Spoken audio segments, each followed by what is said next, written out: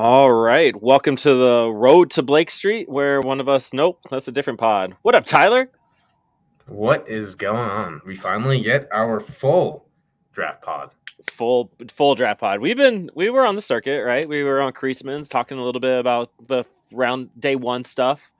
A little bit more in depth than what we did on our last pod, and now we're going in. You're doing behind the scenes stuff. You're writing that article. We have a guest coming on in a little bit.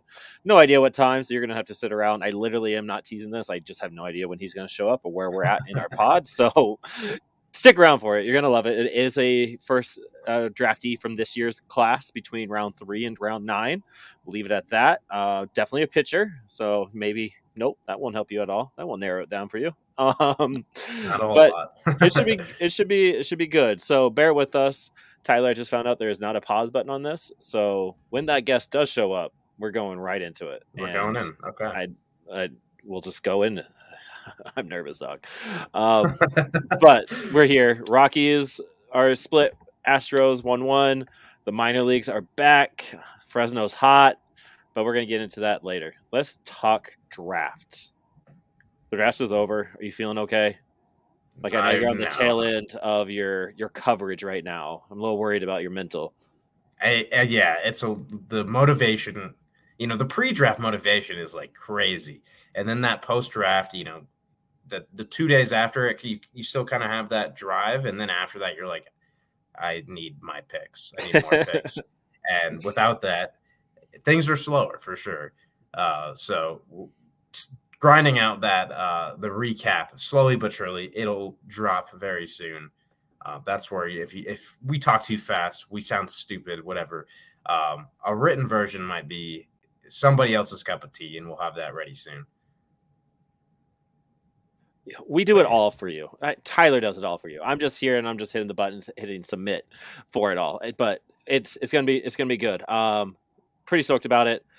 We signed all 21 draft picks. All 21 have signed. I believe we signed 3 undrafted free agents. I think that was it. So I know some of the slot money was less. I know the Rockies saved quite a bit of money going through it. I'm sure that's something you'll touch on to it.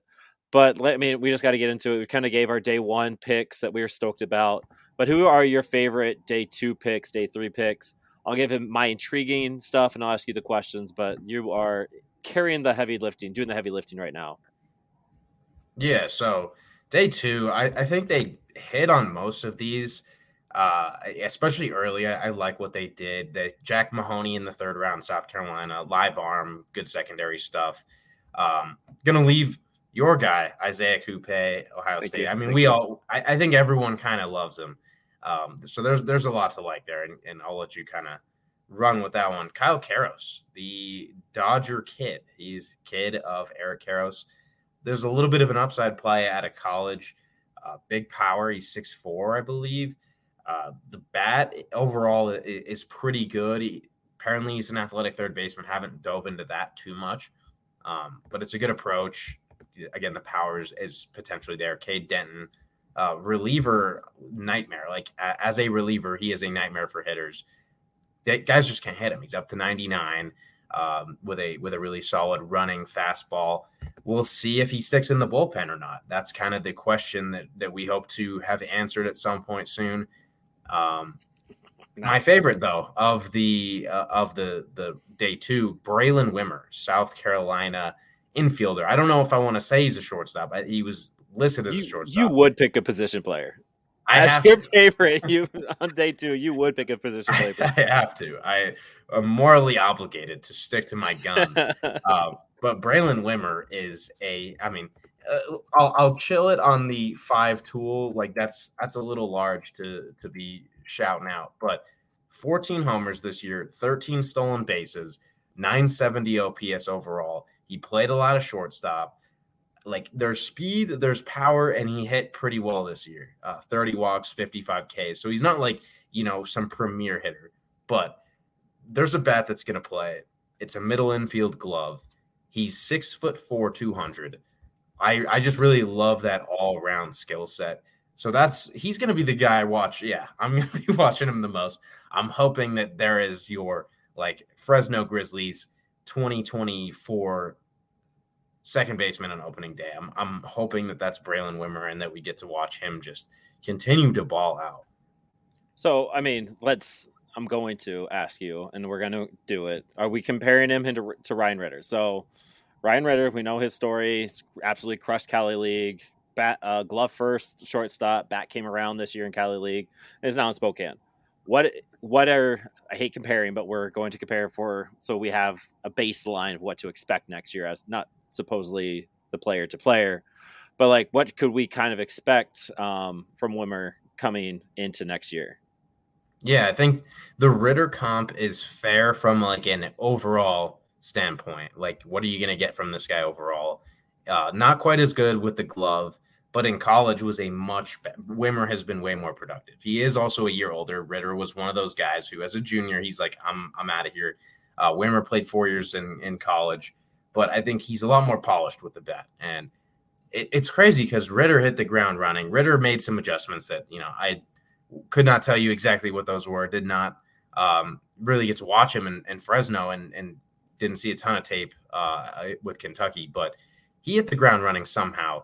So it sets the bar high for Wimmer. But from an overall production standpoint, I think that this is kind of your Ryan Ritter of the draft, someone that you don't have to expect a lot from based on the draft position. And in Ritter's case, draft position was pretty high, but it was like, can this guy even hit?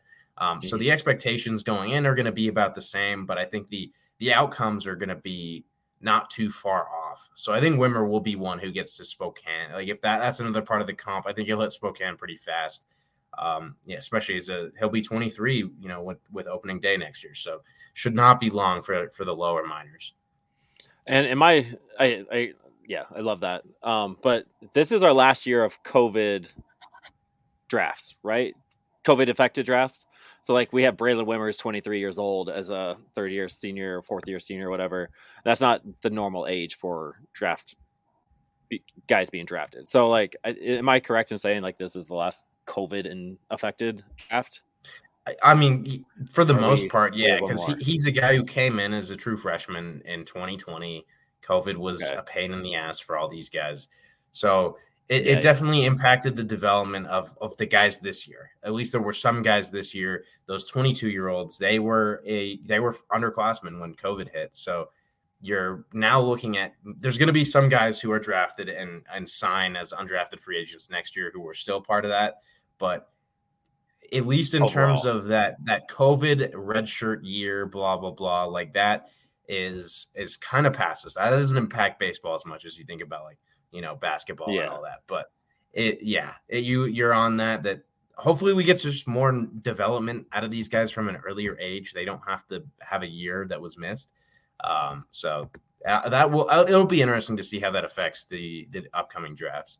Yeah, I've noticed a lot of discourse, a lot of banter, like that they're 24, 25, blah, blah, blah. But like, we also have to keep in mind that everybody's older with this draft and just being old in the system and that kind of stuff. It's just part of what it is right now. But I think we get back to what it used to be age wise and stuff going forward. My guy, like you said, Isaiah Cope. You're saying Cope. I'm saying Copit. Cope is probably correct. I'm really intrigued by him. I think that's why he's kind of my day 2 pick, just because I want to see how this big spin thing works. Like that was the big thing with Jackson Cox. Big spin he can throw 95, but he also has a big spin with it, and he's doing all right in Cali. He's on the IL, which sucks, and we'll see what comes from that. But I want to see what this does going forward and how we can maybe change the minds of the front office when it comes to pitching. Like, sure, the Rockies drafted 14 of 22 pitchers. However, they are all different types of pitchers. Like we have hard righties, soft tossing righties. We have big spin rates. We have lefties that are Kyle Freeland-esque, but then we have guys that are pushing mid 90s from the left side. So like, it's very diverse in that, and I'm really intrigued by how this all plays. And Cope is definitely the biggest one that I'm most intrigued by. Coming from an injured 2022 season, only 10 starts and 11 games that 2022 season. But came back this year, 98 punch outs. Nope, I have that backwards. This year he was injury plagued. Last year he had 98 punch outs, which was like 18th most in all of Ohio State program history. Hit that spin rate is up to 3,000. Gomber sits at 2,500. If you want to put that in perspective, I believe 3,000 is where Jackson Cox is around too. I think he's maybe high 2,000s. It's just, I'm just really excited to see how this plays out. You're going 90, low 90s in the fastball, but can hit mid 90s with it, and then you're coming with this big spin deuce, which is just going to be fun to watch. Yeah, and he was getting that fastball a little decimated by Rockies fans. The reaction was like, his fastball is not good, blah, blah, blah. And yeah, then, I posted the OPS. I think it was like an 869 overall, or no, I think it was higher than that overall against the fastball. But down in the zone, it played way better. And you look at his slot, he's a little bit more over the top. I think he gets on top of the ball more just naturally with the way he's, slinging it. And it creates more of that downward slope. And that's what I think why you see his breaking balls be, so freaky, like the spin rate, but also he's really topping them. And with that fastball, it's meant to go boom that way. And when he threw it down in the zone where that shape was really being maximized, it was a lot more effective. So I think the Rockies, they love to have guys throw fastballs down in the zone. I think an interesting thing, though, this year, they drafted a lot of guys whose fastballs play up in the zone. So maybe they're like, we do need to change the looks a little bit. But with Coupe, it's a fastball that can play down in the zone. He didn't throw it there a ton this year. And that's one of those things. College coaching staffs are not always on top of things like that.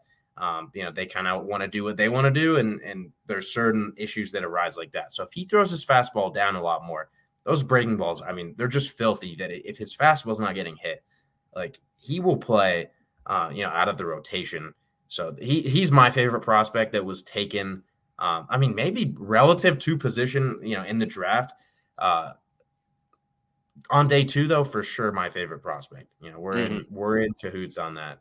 Yeah, big, not a very big guy, 6'1", 190. So it'll be interesting how he kind of thickens up and goes forward with that. I'm very curious about Seth Halverson, Tennessee Dollander's teammate up in Tennessee. I recognize that name, but I didn't watch a lot of Tennessee baseball, and I don't know why. But what does Seth bring from the table with that right hand arm? Yeah, he's a gunner. I would just, that's how I like to think about it. He's shooting bullets out there on the mound, and I think he was up to 101. I'm confirming that right now. Yeah, it was consistently upper fastball. 90s. Yeah, average 95.8, touched 101. Yep. And hit 100 on a lot of occasions. So he's a guy who can really, rack up the velo. That's the main selling point. I don't think it's super exciting. Otherwise, it's a decent changeup. It's an okay slider. Both of those are maybe average pitches, but that fastball, and the fastball didn't produce really well this year. But again, when you're averaging 96 and you're topping at 100 with consistency, like you will play. And that's really what you're getting. A lot of people love to, when the draft's going on, you see a guy who's at fastball averages like 92, and people are like, why would you ever take a guy like that? I think, sitting 92 makes you in like the 80th percentile of college pitchers. Like most guys in college are not throwing 93, 94 Right. with consistency. I would say 90 is average. Like to average 90 miles per hour is average for college players. For draft picks, of course, a lot of these guys are throwing 93, 94. But to average 96, that is, probably top 15, top 25, somewhere in that range for these draft picks. Like it's going to be one of the higher marks. So he's slinging it. Again, there's room for some stuff to happen on the negative side, just because there's not a ton that stands out, but that fastball velo does not grow on trees. Right. And you're seeing that with Michael Peterson, who's went out with the Albuquerque Isotopes, who's got that big fastball, and Rockies don't have that beyond Michael Peterson. I don't know who's really coming out, possibly topping at 100 anymore in the bullpen. So that's going to be fun to watch. That's got to be why I recognize his name. The triple digit guy that pitched in Tennessee is why that name pops up. And to that point, 92 looks different from arm to arm. So I went to South Bend today with James and watched the Cubs pitcher. There was a lefty with an erratic motion, he was throwing 90, 91, 92, and his stuff looked faster than the starter before him, who was very traditional and smooth with it, who was piping 94, 95. And we like looked at each other like, how is that 5 miles per hour less? But I think it was the movement, the way it was being thrown, and because the 95, it was pretty straight. It's pretty flat. There wasn't a lot of movement. But that lefty that was coming in throwing 90, 91 had some movement on that fastball. So there is a little bit more to it than just velo, adding to like what you were saying. Like, yeah, sure, the average college is hitting the 88 percentile, whatever, is 92 or higher. They're just built different. And you can see that if you just watch enough baseball, you'll see that 95 from Herman is not the same as 95 from Justin Lawrence, for example. It's just not the same. Yeah, and it comes down to just the frame. Like some guys, like I know Shane McClanahan is someone who really comes to mind. I think he's one of the guys who gets the furthest to the plate with his release point, like his extension. He's I think 94 to 96, but it probably looks like 100 to hitters. Right. And so a lot of it comes down to that too. So a velo on its own, velo is like an eye catcher, but like there's so much more to it. So the Rockies have plans for these guys. We all love to kind of paint them in negative light. We're perpetrators of that. They do have plans for these guys. Like they're an MLB organization. These coaches that they have in the system have been around baseball for decades. Like they have a plan. They see things. They kind of know how to fix some stuff. Not everything's going to work out, but I think Seth Halverson, big upside there because of that fastball heat. That is, you just don't find that too often. I love that. And I would be remiss if I didn't ask you about it. Actually, I had two questions. So Ben McCabe, catcher, first base, outfielder. So we did what we did in the third round with the compensation pick with Carriage, but we did it again in the ninth. Why? What's kind of the plan with McCabe? How is that different than Carriage? I know McCabe brings a little bit more defensively catching wise. I think I have that right. But Carriage is more of an athlete. But are the Rockies onto this whole versatility thing? Like Dalton Varsho all over everywhere? Like, explain this to me. I think McCabe is another Hunter Goodman. Like, I think it's nearly identical skill set. Like McCabe might be like a touch better defensively. I didn't really dive into the defensive catching numbers of Hunter Goodman. But McCabe, it's power and enough athleticism to hang in a corner outfield spot. So I think that's his future home, maybe some first base because they didn't get a ton of bats. So there's, going to be a spot at first base in some of these levels that he could fill. So I think it's a Hunter Goodman profile with Cole Carrig.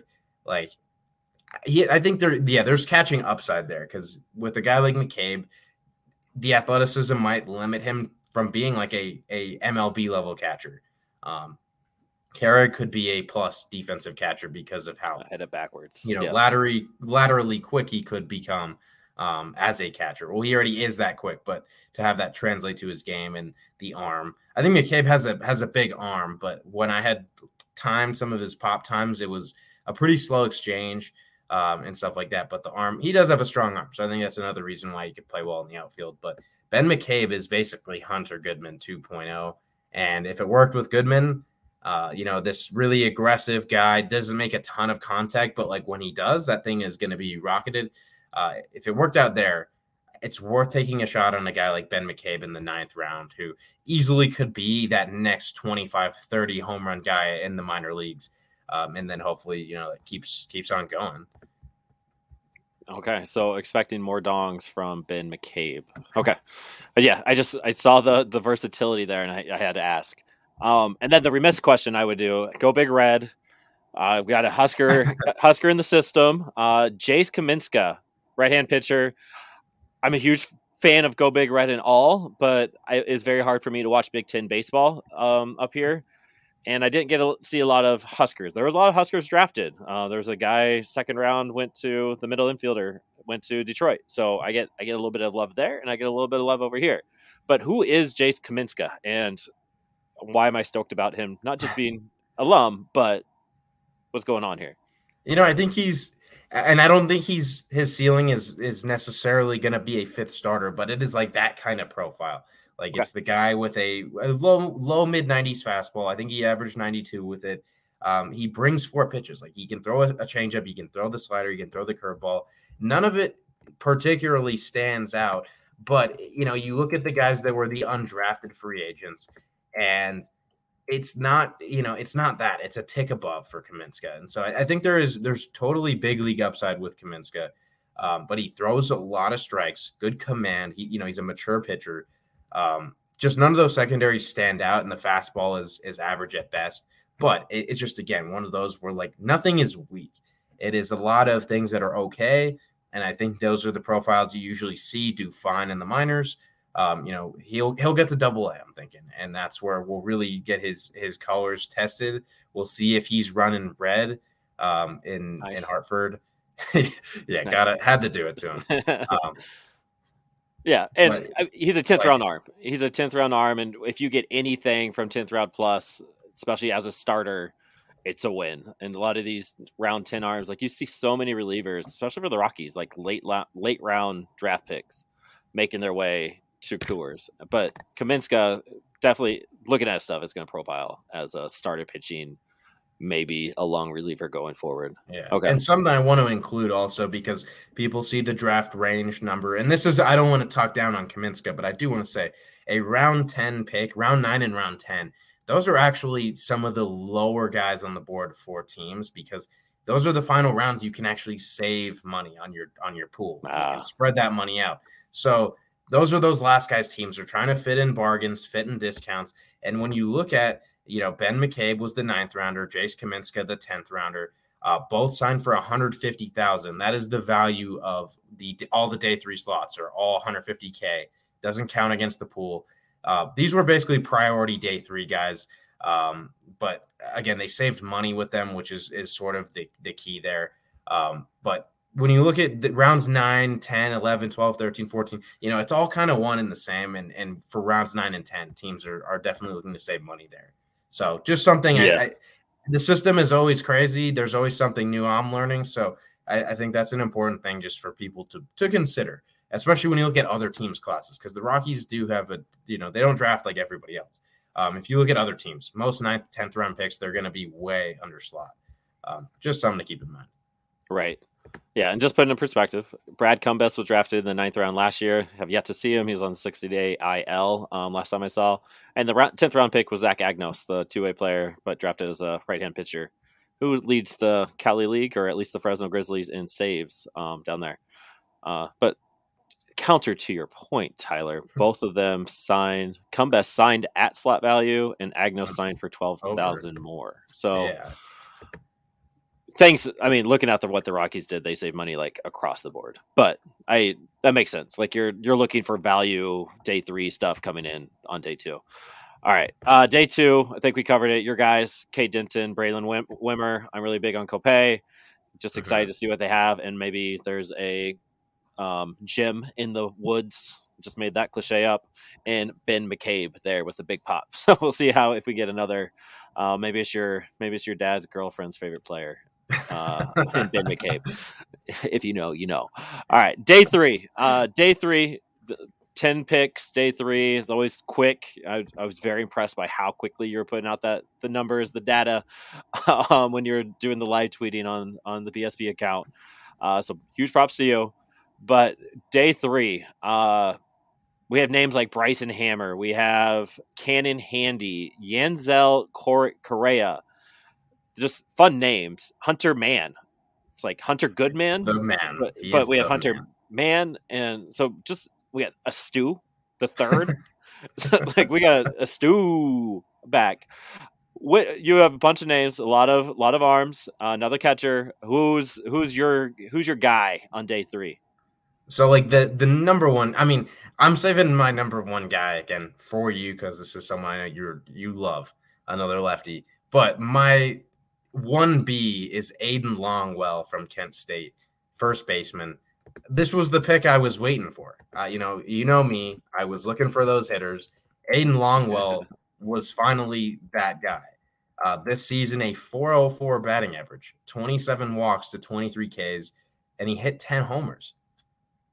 He's a first baseman, so it's not like, oh, you're getting some guy who's hitting like crazy and he's going to play the outfield and he's going to get a bunch of steals. Like, yeah, there's limitations to this, but it's a really good bet, and it's like that's all I wanted. That was truly like my most joyful moment of the week was Aiden Longwell getting drafted out of Kent State. I think he profiles as a really quick mover, as someone who's going to probably hit Fresno, high 300s on base percentage, hit a few homers.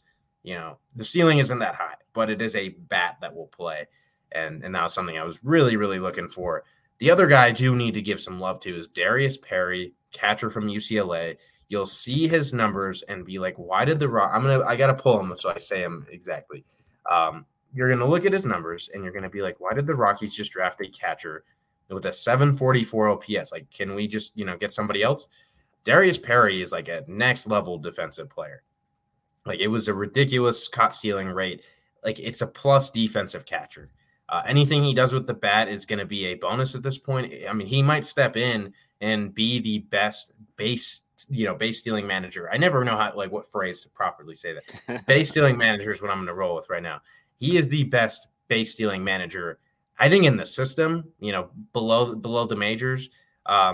It's nuts. I think it was 35% caught stealing percentage. Like, that is amazing. Most of these guys in college, they'll be lucky to snag 20 of them. 43%. 43. Oh my gosh. Yeah. See, that is nuts. And watch, it wasn't just a numbers thing. It's like I watched this guy. His pop times were anywhere from like 183 to 195. And that is a really elite range. I think the best pop time you will see is like 182. That's an average. Like, JT Realmuto is a freak that's his average pop time. It looks like Darius Perry, though, is going to run probably a 189, 19 pop time. That's above average for MLB already. And that's to assume he doesn't really improve that much. So, again, if he hits at all, like, that is going to be a solid backup catcher. I think that was a great pick. At first, I was like, another catcher? Like, we've drafted basically 3 guys at catcher. You kind of sift through it, and it's like, well, Cole Carrick's not a traditional catcher. Ben McCabe probably isn't a catcher. Oh, and Darius Perry is like a mind-blowingly good defensive catcher. So had to give him some love because I don't think he's going to get it anywhere else as a guy who did not crush in the Pac-12. So Darius Perry, big dude, from the defensive standpoint. And I'll turn it to you for my 1A because I think that was one of the best picks of the draft for the Rockies. I'll touch base on it, and then you can just add your Tyler flair to it. I don't know if you mentioned it, but Perry only had 4 pass balls allowed last year. So just another defensive thing there. It's just pretty nutty. It's going to be fun. And the Rockies seem to know catchers. They had drafted Fulford in the 11th round last year, and he's already in Double-A, struggling with the bat, but his defense skills is right there. You got Drew Romo. Huff has looked pretty solid down in Fresno, doing what he needs to. Roniker Palma, actually, he just got married this past week at the All-Star break, so huge props to love here. So Palma, congrats. But they seem to kind of know what catchers are. Willie Mack, pitchers love throwing to Willie Mack and calls a good game, has some pop in that bat. So the Rockies kind of do know catchers. They don't have any catchers at the MLB level, but they kind of they're figuring it out. It's been kind of fun to see. Yeah, my guy is the Hammer, right? Blanking on his first name right here. Bryson Hammer, left-hand pitcher out of Dallas Baptist. Just his story is really cool. I would love to have him on a banter session. But just tops at 96, big curve from the left. 25 walks compared to 20 hits during 2021 summer ball, which I thought was interesting. 30 walks in 45 innings last season, so a little worried about that control there with all of that. But the stuff is there. If you're, again, diverse pitchers, what the Rockies have been loving this draft. And then he has a changeup in there as well. 116 strikeouts last year, second in the region. But he started at Clemson. Then he went to a JUCO for a few years. And then that's where he had the 116 strikeouts at a JUCO, right? Whatever. But then ended up at DBU Dallas Baptist last year, where he gets drafted in the year with 2 outings of 1 inning pitch, 0 runs this year. I'll let you kind of go more in depth of it, but just a big lefty. The control issues do concern me because that's usually something that doesn't get really figured out as you go forward. So kind of wondering how that works, but maybe you're going to drop some nuggets on me with the curveball. Is that missing, or are we looking at fastball command, or do the Rockies have something in the wind up that we're looking at? So hammer. Yeah, I haven't dug too deep into the mechanics and stuff yet, but just seeing he kind of sprayed everything a little bit all around. Like it was every pitch was kind of on the fringes in terms of the command. So I think it's going to come with some repetition. There's probably a tweak that can be made at the complex or in instructionals in the fall. So I would be on the lookout for that because it's a clean enough delivery and he looks athletic. Those are the main things you got to look for. Some things, we always, I think Helcrist Olivares is such a great lesson because it's like the cleanest delivery ever, and he could not throw strikes with consistency. So you never know. But Bryson Hammer, it's an athletic delivery, and what you're really getting is a mid-90s fastball from the left side, average 93. And the changeup is actually, I think, his best pitch. It got a 51% whiff rate this year, and it kind of has some splittery movement to it. It's got some steep drop to it, averaging 83. And then that curveball, I mean, I think I included it in the tweet. He lives up to the last name of Hammer. Like it's up there with Isaiah Coupe and that his curveball being just kind of gross, ton of break. That's exactly what you're getting with Bryson Hammer. A lot of vertical break on the curveball. I think that both the changeup and the curveball could be plus pitches, and you don't see that from lefties too often, especially lefties in Hammer's case, who's averaging 93. We look at Austin Gomber. He's a name that's thrown around constantly in the Rockies community, and it's like, well, what if this guy's like Austin Gomber? Austin Gomber, some starts is sitting 89 to 91. Again, Bryson Hammer is averaging 93, so he's basically sitting 92, 94 most outings. I don't know if he's a starter. We got to see with Isaiah Coupe. It's like, oh, this kid, a lot of great stuff, and he's going to start. Hammer, I think it's just a focus him on the bullpen role and just hope you get a lefty ace out of the pen. Like that shutdown guy. You don't see those too often, the left-handed relievers that just do work. So this really is a guy to keep an eye out. It's like, why are they talking about a 12th round pick so much? The stuff is a lot better than your average 12th round pick. Mm-hmm. He got a $200,000 bonus as well. That is the equivalent more of an 8th round pick. So you definitely have to think in those terms. Like this is a guy who probably could have gotten drafted a little bit higher, but when teams are like, hey, what about Hammer to him and his team, they're like, hey, we've got 200,000. Like, you're not taking us for 150,000. So he's a good dude when it comes to this. Kind of like my Bryce McGowan. We got to see that from a couple years ago, signed over slot because he's good. and I think you're seeing that with Hammer. Really nice stuff. He's probably the guy I'm most excited to watch just because, again, it's a 12th rounder. If he hits, like, if that's a hit, like, that's going to look really, really good for the Rockies. Yeah, I mean, all in all, I'd be remiss. And again, we have about 5 minutes before our guest shows up, so I want to talk about. So they didn't draft any high school players technically, but they have 2 young guys they drafted at the end of the draft in Troy Butler and Yenzel Correa. Both. So Correa is only 18, played at International Baseball Academy, who is like is it a school that plays against college teams? I don't know. He's out of Puerto Rico. I'm not sure. Sure. Yeah. It's a very unique school. Like, I don't know. It's not college, but it might be high school, or I don't know. Only 18, an arm, 18th round, and then Troy Butler, a 20-year-old out of a New York community college. So they didn't draft any high school players, but they have some high school, quote unquote, age guys. What do you know about Butler and Yenzel Correa? Definitely not a lot, because you look at Correa, he's coming from, again, the International Baseball Academy, which I think is in Puerto Rico. That's where a lot of those guys who maybe want to go stateside and it's so weird talking about Puerto Rico. Like, is it in the United? It is in the United States technically, but you think about going, all these guys going stateside. Those guys kind of train there. I don't know the full demographic of that, but Correa, from what I've seen, I think he touched 89 in a showcase event last year, so he's probably low 90s right now. Looks like he has a good feel for the breaking ball from a video that we've seen. Just again, not a ton to go off of, but he's 18 and a half years old. You got to just gamble on the upside. It's a pretty good frame. What I kind of noticed watching him is it looks like he has long arms, which that's not something that you can change about a guy. And it can play to that extension like we talked about earlier. A 90-mile-an-hour fastball can play up if you're getting further towards the plate. And then with Troy Butler, he's coming out of a New York community college. You don't see that very often, and for that reason, there's not that much info on him. And I forget where I think it was UNC Charlotte, maybe is where he was committed to, and if that is the case, that's where we got our boy Bryce McGowan from. Speaking of, but again, he's 20 years old. I think we have seen he could touch mid 90s. So you're 20 years old, you're touching mid 90s. It's the 20th round. So, yeah. But I just love them getting these younger guys. That's not something that the Rockies really prioritize, especially not in the late rounds. And youth equates to upside. Like that is what youth is. It's more time to learn, potentially less injuries, especially early on in the career.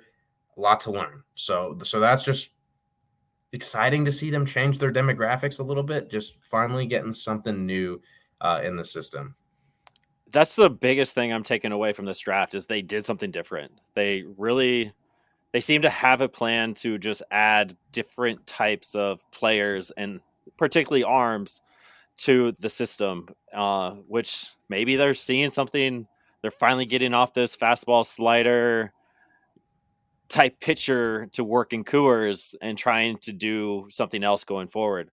That was the most fun thing that I noticed about this draft, and I didn't really notice that last year. Last year was a fantastic draft. Like you look at that list, like there's some names on it. You go back to 2021, it was a solid draft. I did that Twitter thread on where are they now, and a lot of those guys are still in the system and they're still doing work. But this one just seemed very unique, very different, and very planned out. And which, sorry if you're listening, I'm giving credit to the Rockies, but it seemed to go that way, and I feel really good about it. Yeah, and I think something I keep forgetting to mention on these things is you look at what the Rays did, and I almost forget if I mentioned it or not because it's something that's been on the top of my mind quite a bit. And we've had we've really only had one chance to talk about it on the Creasman pod, so I'm not sure I have. You saw what the Rays have always done. They collect arm slots. I'm trying to get my hand in here. They collect arm slots. They go both sides. You got your lefties over here. You got your righties over here. They got a lot of different arm slots. And like you're saying, a lot of different arsenals too, and just ways that guys are working. That is, I think, what makes a successful pitching staff is having the diversity, especially in those looks. Again, the arm slot. Like if you're seeing this every single time as a hitter from the exact same slot, you're going to be able to read it a little bit better. And plenty of teams, and I think the Rockies are probably big culprits of this, they end up throwing guys that are coming from a really similar slot. Like that's your starter, that's your reliever, boom, boom, boom. And I think that's part of why Kyle Freeland finds a lot of success is because he drops his whole body a little bit, gets that lower 3/4 slot. You can kind of manipulate his arm slot a little bit too. So guys like that are going to find some success just because it's not the, bullpen pitcher is going high 3/4 almost over the over slot kind of thing. Mm-hmm. They got different looks, and that is going to have an impact. Yeah, I love that you brought that to the table. That's interesting, and probably going to watch that. I was actually talking about that with James today when we were at South Bend. Is how back in high school we had one guy. He was our guy that went D1. He'd pipe 89, 90, nasty curveball. And then we'd bring in James, who at the time was throwing 70 at the highest. And he has that funky arm slot. He had the funky curveball slider, things that moved that just kind of dropped because it wasn't going fast enough to get across the plate. But pitchers couldn't hit him after seeing what the other guy in front of him was doing. Like you're going 89 to a 70 with movement. And it was hard. And it worked fantastic. And whatever our coaches saw at that time, it worked well for them. So there is something to that. And granted, Legion ball is way different than professional ball, but it's still baseball, and it's still, you got to play not just the stuff, but you got to play how do you use the stuff to the best of your ability. That analytics, that laundry department type stuff that needs to be considered. And it seems the Rockies are kind of doing that right now. It's good. I looked up this Puerto Rico baseball academy in high school. So it literally is a school in Puerto Rico that develops kids for baseball, but gives them a high school education while doing it. So like a lot of these kids are looking for baseball scholarships across the United States, and then getting to the draft or whatever while also getting their high school education, which is very, very cool. They should. Yeah, they do that. The Catholic schools do that with basketball here with their recruiting. Sorry. Yeah, it's kind of like, I mean, not quite the same, but IMG Academy, you think of that, and there's a bunch of them now. These schools that really prioritize athletics, and then academics are just like a bonus in a way. So it's good to see, the Rockies dipping into a demographic like that, and I think Correa, what we've seen is intriguing. So shout out International Baseball Academy in Puerto Rico. Was not too familiar with that whole kind of system going on. Because you don't even see the United States versions of those, like IMG again. They're not, listing them as, oh, this is a sports academy, even though it is. So it's cool to see that. Yeah, love to see it. And you know what else I love to see? Is our guest, CADE Denton. Hello, hello. Welcome aboard. How you doing? I'm good. How about you guys? We're good. We just Great, got done. thanks for joining us. Yeah, No thank problem. you. We just got done talking about you and all of your 21 new closest friends. Yeah. So what's your take on the Rockies draft? I mean, I like it. I've got to meet a lot of these guys, be around them for a few days.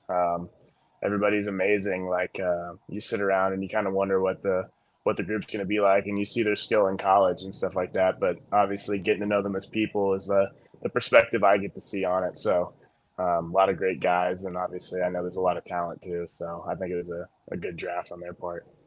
Yeah, and Yeah. some we were interested in because baseball is one of those crazy things in life where you know someone when you're 13, 14 years old and you cross paths again 5 years later.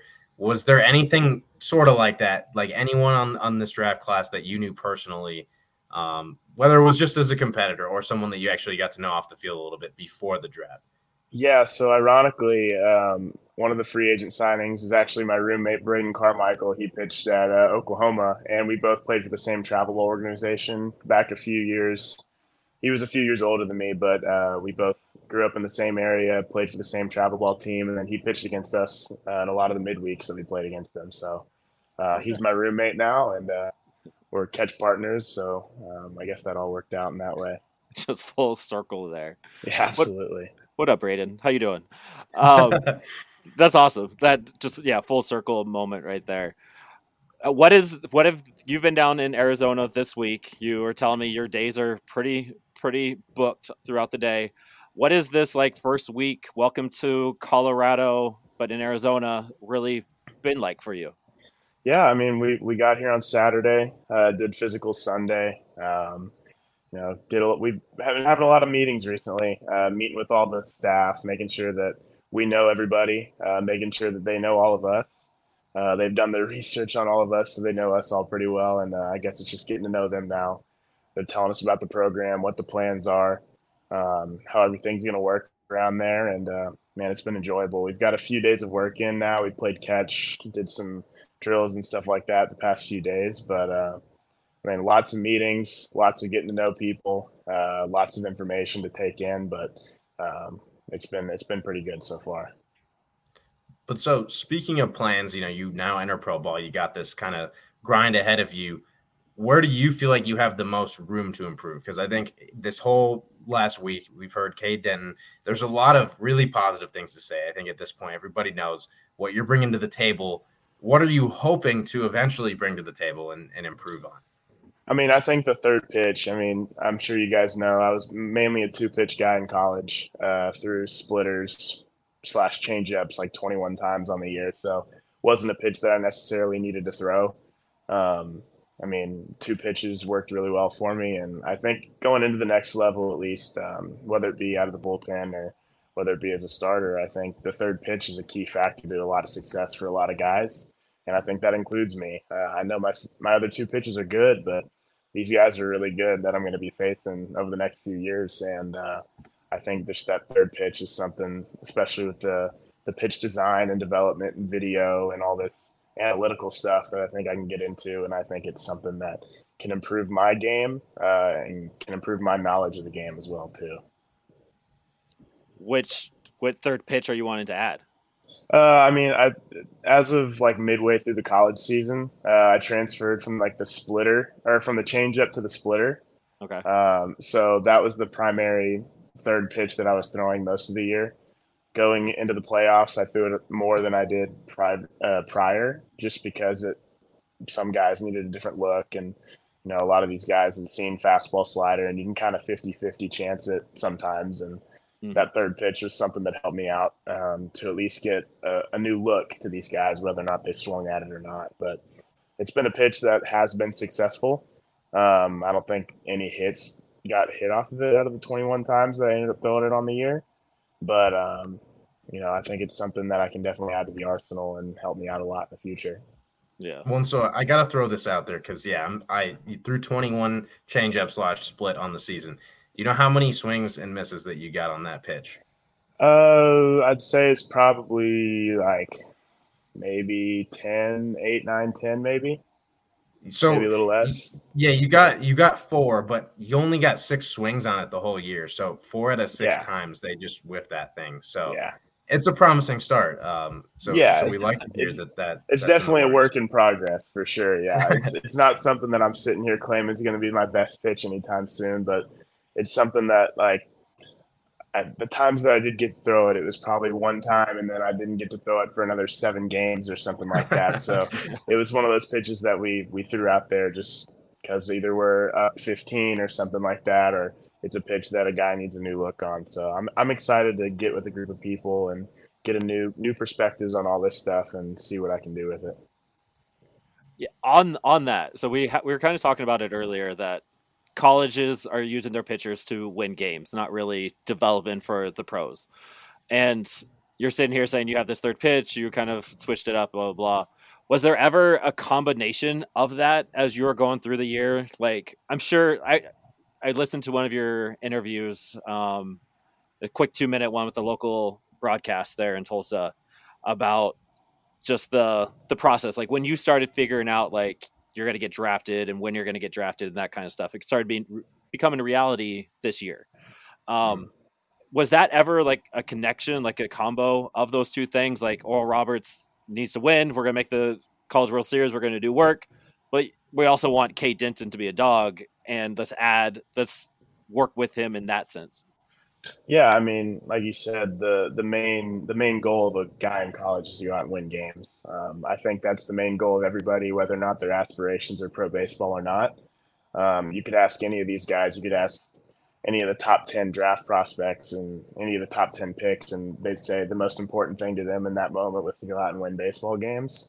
But yes, I mean, obviously preparing for the next step is a part of that process, and you can't go into it completely cold turkey. So I think that was one of the reasons that we started implementing that third pitch into the arsenal a little bit towards the end of the year, is not only because the competition increased and the competition becomes so much better in the College World Series, but it's a pitch that I need to have if I'm going to compete at the next level. It was just one of those little developmental steps to the next process of me being where I need to be to compete at the pro level. Are you excited about that developmental, like actually now being able to focus on that? Because I mean, winning's cool and winning's is fun, but right now that's not really your goal, right? Like, and it's such a weird concept. We've talked to many guys about this concept. Like, you want to win, you want to go out there and win for the team, but at the same time, you got to work on you and develop you. Are you kind of excited for that though? Like, I get 100% go all in on your development and going forward. Yeah, absolutely. I mean, I'm not sure how much I can comment on it, but there's a lot of new stuff coming to the facility here within the next few months and the next upcoming months, especially on the pitching side of things. So there's a lot that I'm excited in the pitch development side of things.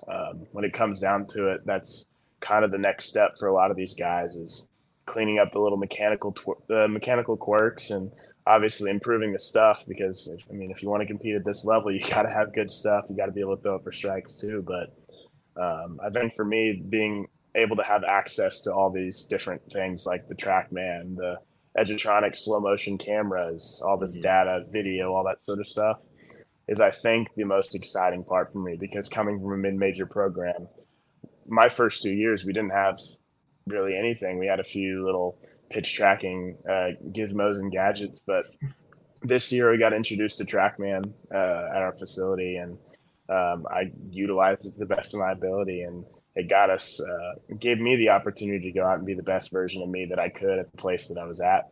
And I think having access to the staff, having access to the technology, having access to the facilities here is something that really does excite me, and excites a lot of the other guys, because some of them didn't have access to any of that stuff at the college level or even the high school level. So it's exciting.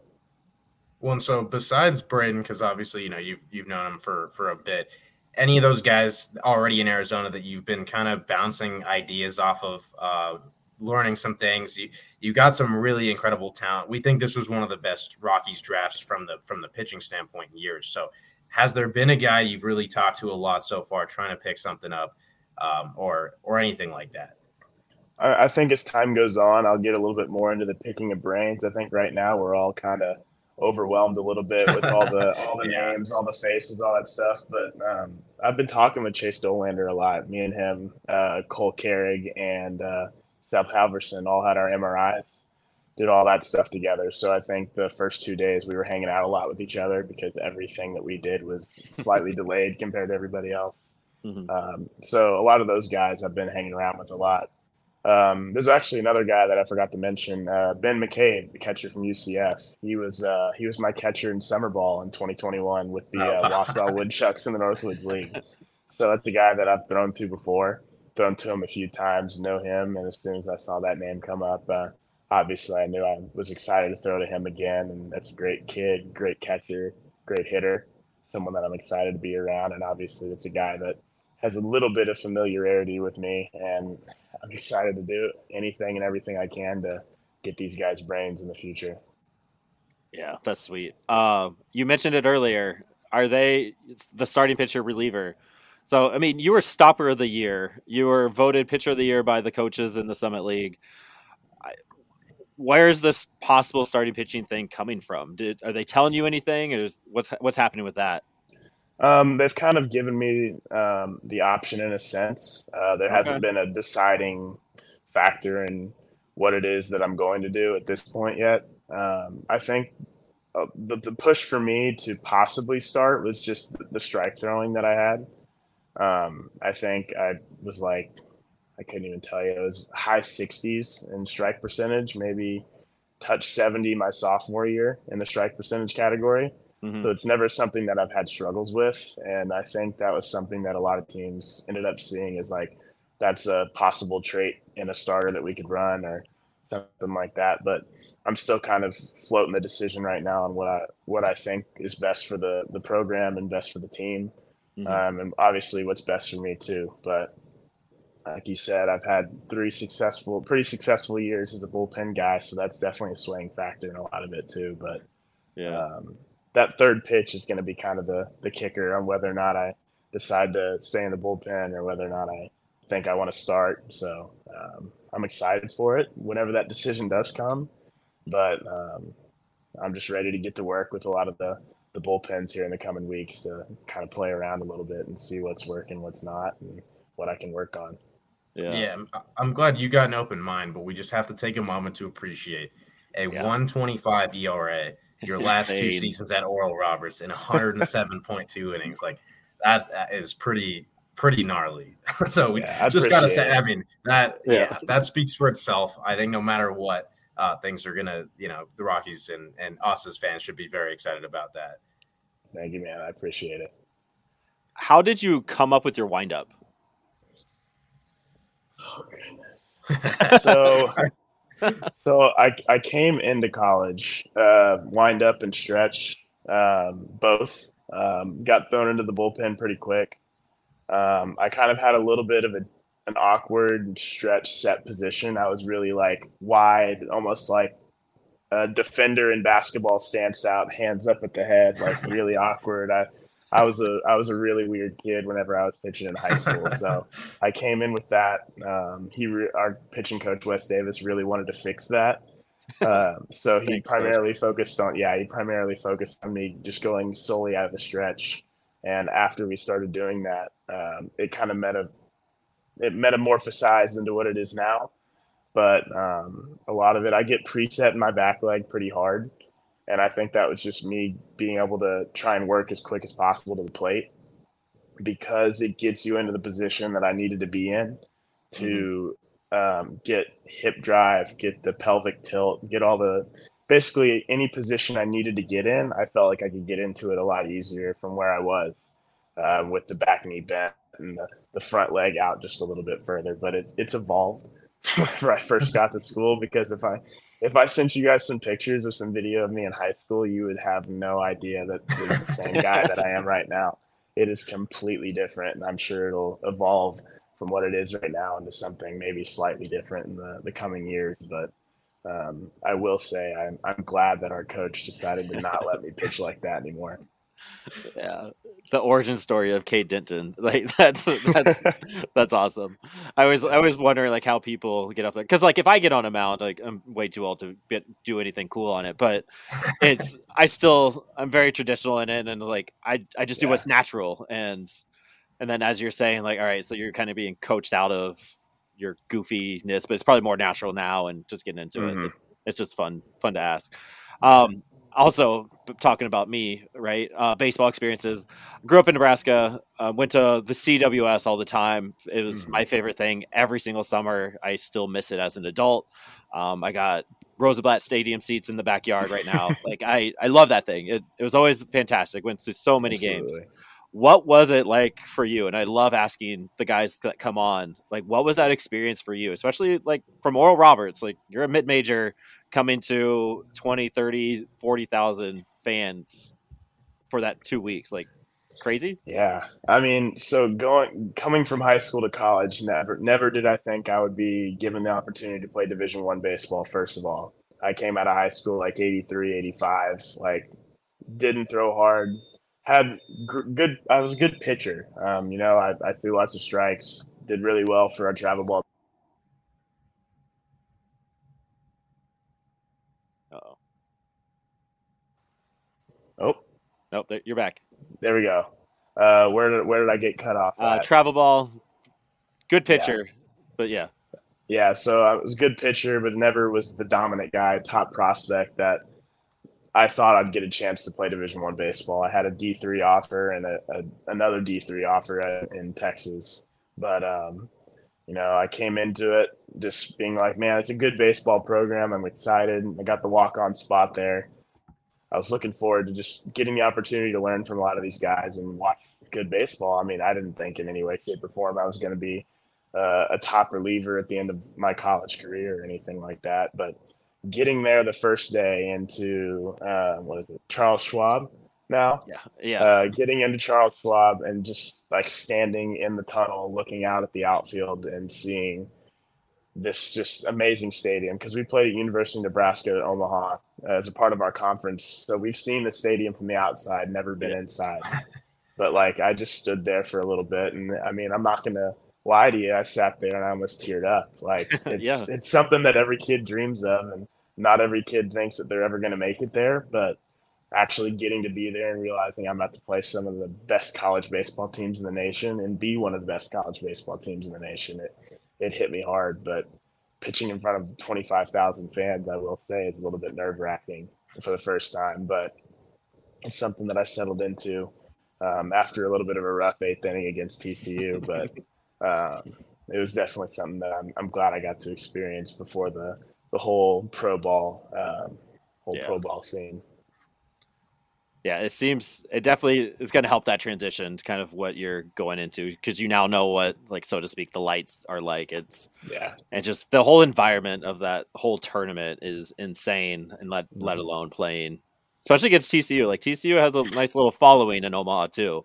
Yeah, absolutely. They're not my favorite fan base out there, but they show up and they show out. What being in the arm barn out there, the bullpen, you got to hear the outfield chants. Those are always my favorite. Mm-hmm. What was some of the more memorable, more fun ones that you enjoyed, just like as a fan aspect? I mean, there's the classic left field sucks, right field sucks chant. That got started a few times, especially in the Florida game. The afternoon games are a little bit less rowdy, but I will say I didn't hear too many like chirps at the bullpen or anything like that, or chants or anything in the World Series, just because it seemed like we were almost a fan favorite. Yeah.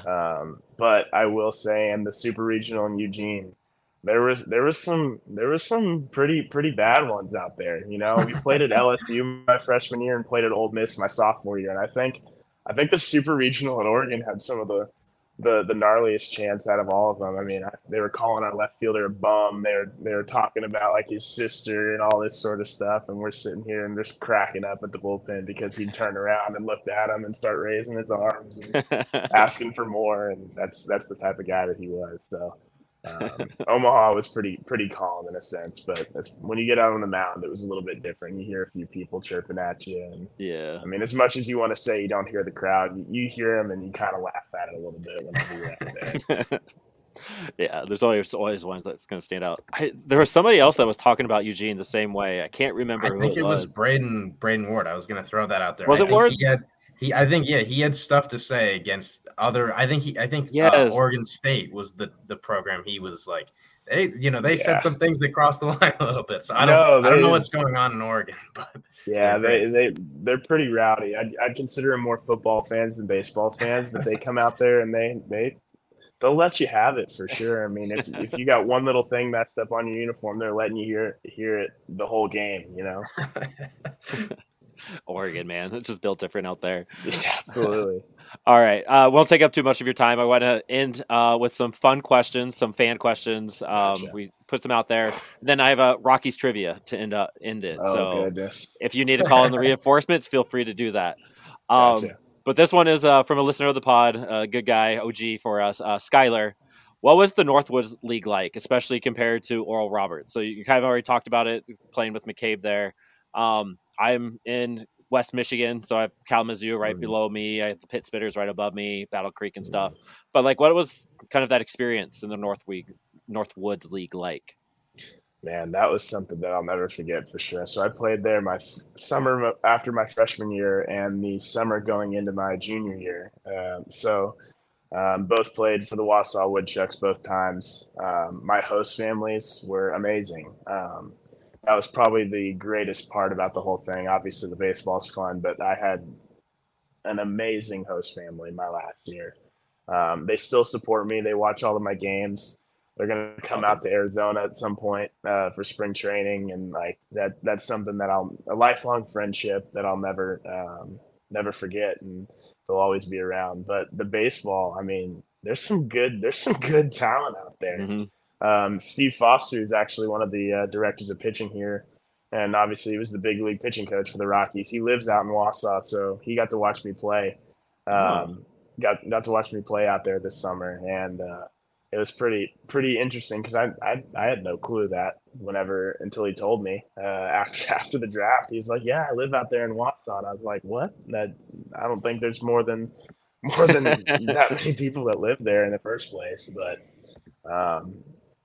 lots of baseball. I'll say that. You play every day. There's 72 games. I'm only out there for half a season, but it's about as close as you can get to pro ball without being in pro ball. So I'd say if someone's looking for the pro ball experience in college, go play up in the Northwoods League. Yeah, it's a fun league. I haven't gotten to one yet, but it's on TV. It's got ESPN Plus's coverage of it now, and Absolutely. It's all over the place. It's definitely one of the top 2 summer ball leagues there. Mm-hmm. Another one from a friend of the pod, Jackie. Who are you most excited to face? Whether it's a teammate now, like, are you excited to face one of your Oral Roberts teammates, like, down the line? It's really hard to put in there, but, like, maybe who's, like, the one major leaguer that you're hoping still there that you could strike out? Oh, goodness. So, starting off with a former teammate, Jonah Cox, got drafted by the Oakland Athletics. and I'm pretty sure at some point, depending on how long we're here, that I think we have a game against them. I mean, I don't know if I'll be pitching in the complex or not, or if they'll send me out, or what's going to go on. Hmm. But you know, that's some guy. That's a guy I faced in our inter squad games in the fall, and he only got better from that point on. So he was a tough at bat then. So I can't imagine what it was like now. So it's a guy I'm excited to face. But man, I'd say if you brought me up to the big leagues right now, I'd want to face Mookie Betts. Obviously, that's a guy that I Yeah. feel like not a lot of people like would pick on that list, but I think that's one of the toughest at bats right now in the bigs. Obviously, behind Shohei Ohtani and Aaron Judge and those guys, but like Mookie's been a solid guy for quite a few years now, and that's someone that I've watched on TV in the playoffs for forever. And that's a guy that I think would be exciting, especially being a divisional rival, to go out and face. And I mean, whether it be it's Coors or whether it be in LA, that's definitely a person that I'd want to get to at some point. Yeah, he just gets his bat on everything. I'm trying to remember who he Yeah. was facing most recently that I saw. I think it was Kodai Senga with the Mets. Yeah. He threw a fastball. I think it was like just off the plate, and Mookie hits it opposite field for a homer. I was like, Yeah. "Are you kidding me? Like a mid-90s fastball is just getting pieced out to right field." Yeah. But also, if you face Jonah Cox in the complex, would we see triple digits? Would you be that amped up? I'm blazing it right now. I'm definitely going to pitch him inside. That's the one thing I'm telling him. It's not in any way, shape, or form to intimidate him, but that's about the only place that you can beat the guy, and even then, he's almost impossible to beat there too. So he's probably one of the toughest at bats, and I mean in all of the college games I played this season in inter squads, that was probably the toughest at bat I had. And obviously his statistics said that. I mean, he got a hit in 60 out of 62 games on the year. Yeah. I mean, almost had one of the longest hitting streaks in college baseball history. So that guy definitely has some good bat to ball skills, and he was pretty annoying to face then. So I'd be excited to face him now. Well, and then also he was drafted 6 spots ahead of you. So like I think there's a little bit of headbutting there that needs to happen. Like it should have been me. I'm happy for him, man. That's a pretty cool story. I mean, his dad actually played for the Rockies. Darren Cox, I believe, is his name. So he was a Rocky back in the day. Mm-hmm. So it's pretty interesting. I got a lot of former coaches, friends, dads, and stuff like that who ended up playing for the Rockies. Chu Freeman was actually my high school coach way back in the day. He played in the outfield for the Rockies. Jonah Cox's dad. Blake Adams actually is up in Spokane right now. I ended up working a job with him down in Fayetteville, Arkansas over the off season. So I got to talk with him for a little bit. So I've made quite a few connections in this organization so far, and ones that I hadn't even thought about up until this point. So it was definitely exciting whenever I found out on draft day that I was going to be here. That's awesome. But the more full circle stuff there, like baseball is such a big world, but then it's still you get these little connections, and it's still super small in its own way. All right, Rockies trivia. So you have the people that you can reach out to, but let's see if they've taught you anything. So I got 3 questions. And you're young, so I don't know how that makes it a little bit more tougher too. So I'm going original here. Who are the Blake Street Bombers? There's 5 of them. I always like to get 5. So give me as much as you possibly can. See, I know this is before my time. Yeah. And not. I know this is going to be a shot in the dark, but I'm going to throw it out there because I don't have any other names I can think of. It's not Piazza, is it? I don't think.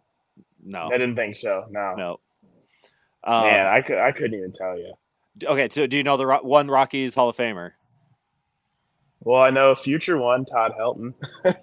Yeah, hopefully next year. Things are directing that way. Larry Walker. Yeah. Oh, yeah, okay. Yep. Larry Walker. Dante Bichette. Okay, Bo Bichette's then. Yep. Andres Galarraga. Big cat. You'll probably get to meet this guy, Vinny Castilla. He's up there. He's probably in Denver right now. And then Ellis Burks. is the fifth Okay, one. that's one that I've heard the first ones. Ellis Burks is a new name to me for sure. Okay, there you go. So keep that in your back pocket if you're I will. I don't know doing something with the other guys there. Will do. So you're not going to know this one. So I'm not going to ask it. Who hit? That's mean. Yeah, come on. I don't know. None of us know that. Okay? So another nugget to add out there: Eric Young, Senior, is the first person to hit a home run at Coors Field. Okay, I actually did watch that highlight. Okay. I remember finding that highlight whenever I was doing just all sorts of Rocky stuff a few days after the draft, and I was looking back to the opening day game at Coors Field and all that sort of stuff. Yeah. Okay. So you got that one there, and then you're a pitcher. So this one, hopefully, in your wheelhouse. Who's the only Colorado pitcher to throw a no-no in Rockies history? Oh my gosh, the pressure, the lights—they're getting to me right now. I know the answer to this one. You're gonna feel silly when I say it. Was it a lefty? Yeah. Wait, was he a lefty? No. No, yeah, he was not. No, he wasn't lefty. No. In my head, for some reason, the Jamie Moyer was popping up, but it's not Jamie Moyer. Goofy windup. 43-year-old Jamie Moyer for the Rockies was not doing it. No, I didn't think so. I mean, that would be the craziest story I heard about him, though. No. Man. You want it? You got to keep thinking. Give me a number. Oh, the jersey. I don't even know his number. We'll get Mike on that. Oh, is it? I can't think of the number. Oh goodness, it's a weird name, isn't it? Yeah. Yep. I think one of a kind name. Jimenez. Yeah. Yep. There you go. Okay, we'll count it. Jimenez, yeah. Ubaldo Jimenez. Yes. Yeah. Got to keep that in there. The goofy windup helped me out a little bit. Yeah. No, that's respectable because I feel like non-Rockies fans, he's a name that gets lost in the shuffle. Oh, it's one of those people. Yeah. Your age. Like we're about the same age. He's a guy. The only reason I knew him is because I grew up in Denver. So otherwise, kind of one that's out there a little bit. I will give you another little tidbit of information. So Trevor Story actually played, former Rocky, but he actually played for the same travel organization that me and Braden both played for. So growing up, I watched the Rockies because, honestly, this is bad to say, but solely because of Trevor Story and Nolan Arenado and all those guys. Because Carlos Gonzalez, Todd Helton was a Tennessee grad. My mom was a Tennessee fan, so he's been walking around the facility here and got to hear his speeches and stuff like that to some of the guys. So a few of those guys I watched because I was fans of them and in turn watched the Rockies, but there's not too much experience in the whole Rockies organization in my mind. No, that's fair. Do you know the one Rocky who went to Oral Roberts? Would it be Ryan Fulmer? No. Oh, he didn't go to ORU. He actually got drafted out of Oklahoma State. He was our head coach for ORU. He got drafted out of Oklahoma State by the Rockies, I believe. I did not know that. Chichi Gonzalez. Yeah. Yep. Yep. Here, double check me on the Ryan Fulmer thing, but I'm pretty sure he ended up with the Rockies for a small amount, not the big leagues, but. Wait, how do you? He's gonna Folmar. He's gonna kill me if I get this wrong. Before playing professionally in the Colorado Rockies organization from '97 to '98. Okay, so I'm glad I was right about that. He would have killed me if I wasn't. I guess he was drafted by the California Angels before the Anaheim Angels became Anaheim Angels. 46 so he ended up playing with him. Yeah. Played rookie ball. I would say that the Rockies' knowledge there is not bad at all. Not bad. I know Chichi pretty well simply because our bullpen is the Chichi Gonzalez bullpen, and that's somebody that he donated our bullpen to the Oral Roberts University baseball team. So that's a guy that you definitely have to keep the name in the old noggin whenever I see him one day. Yeah. How could you ever forget such a name? Yeah, it's a great name. It is a first round name for sure. Love that. Cade, this was fun. I appreciate you popping on and just spending some time in your busy week, and just welcome to the organization. Just thank you for popping on to here and letting us share your little bit of story. And you're one of our guys now, so we'll do all the promoting and the gatekeeping for you as much as we can here on out. But just thanks, man. Well, absolutely, guys. I appreciate it, and like I said, I'm just excited to be a part of the organization and contribute my small part to the whole system, and can't wait to one day be up at the bigs if everything works out the way I hope it does. So yeah, for sure. Yeah, we're watching, we're supporting. Go kill it, and enjoy this time. This has got to be some unforgettable stuff. So enjoy it. Absolutely. All right, take care, man. Thank you. Absolutely. Thank Go you, Rocks. Go Rocks. All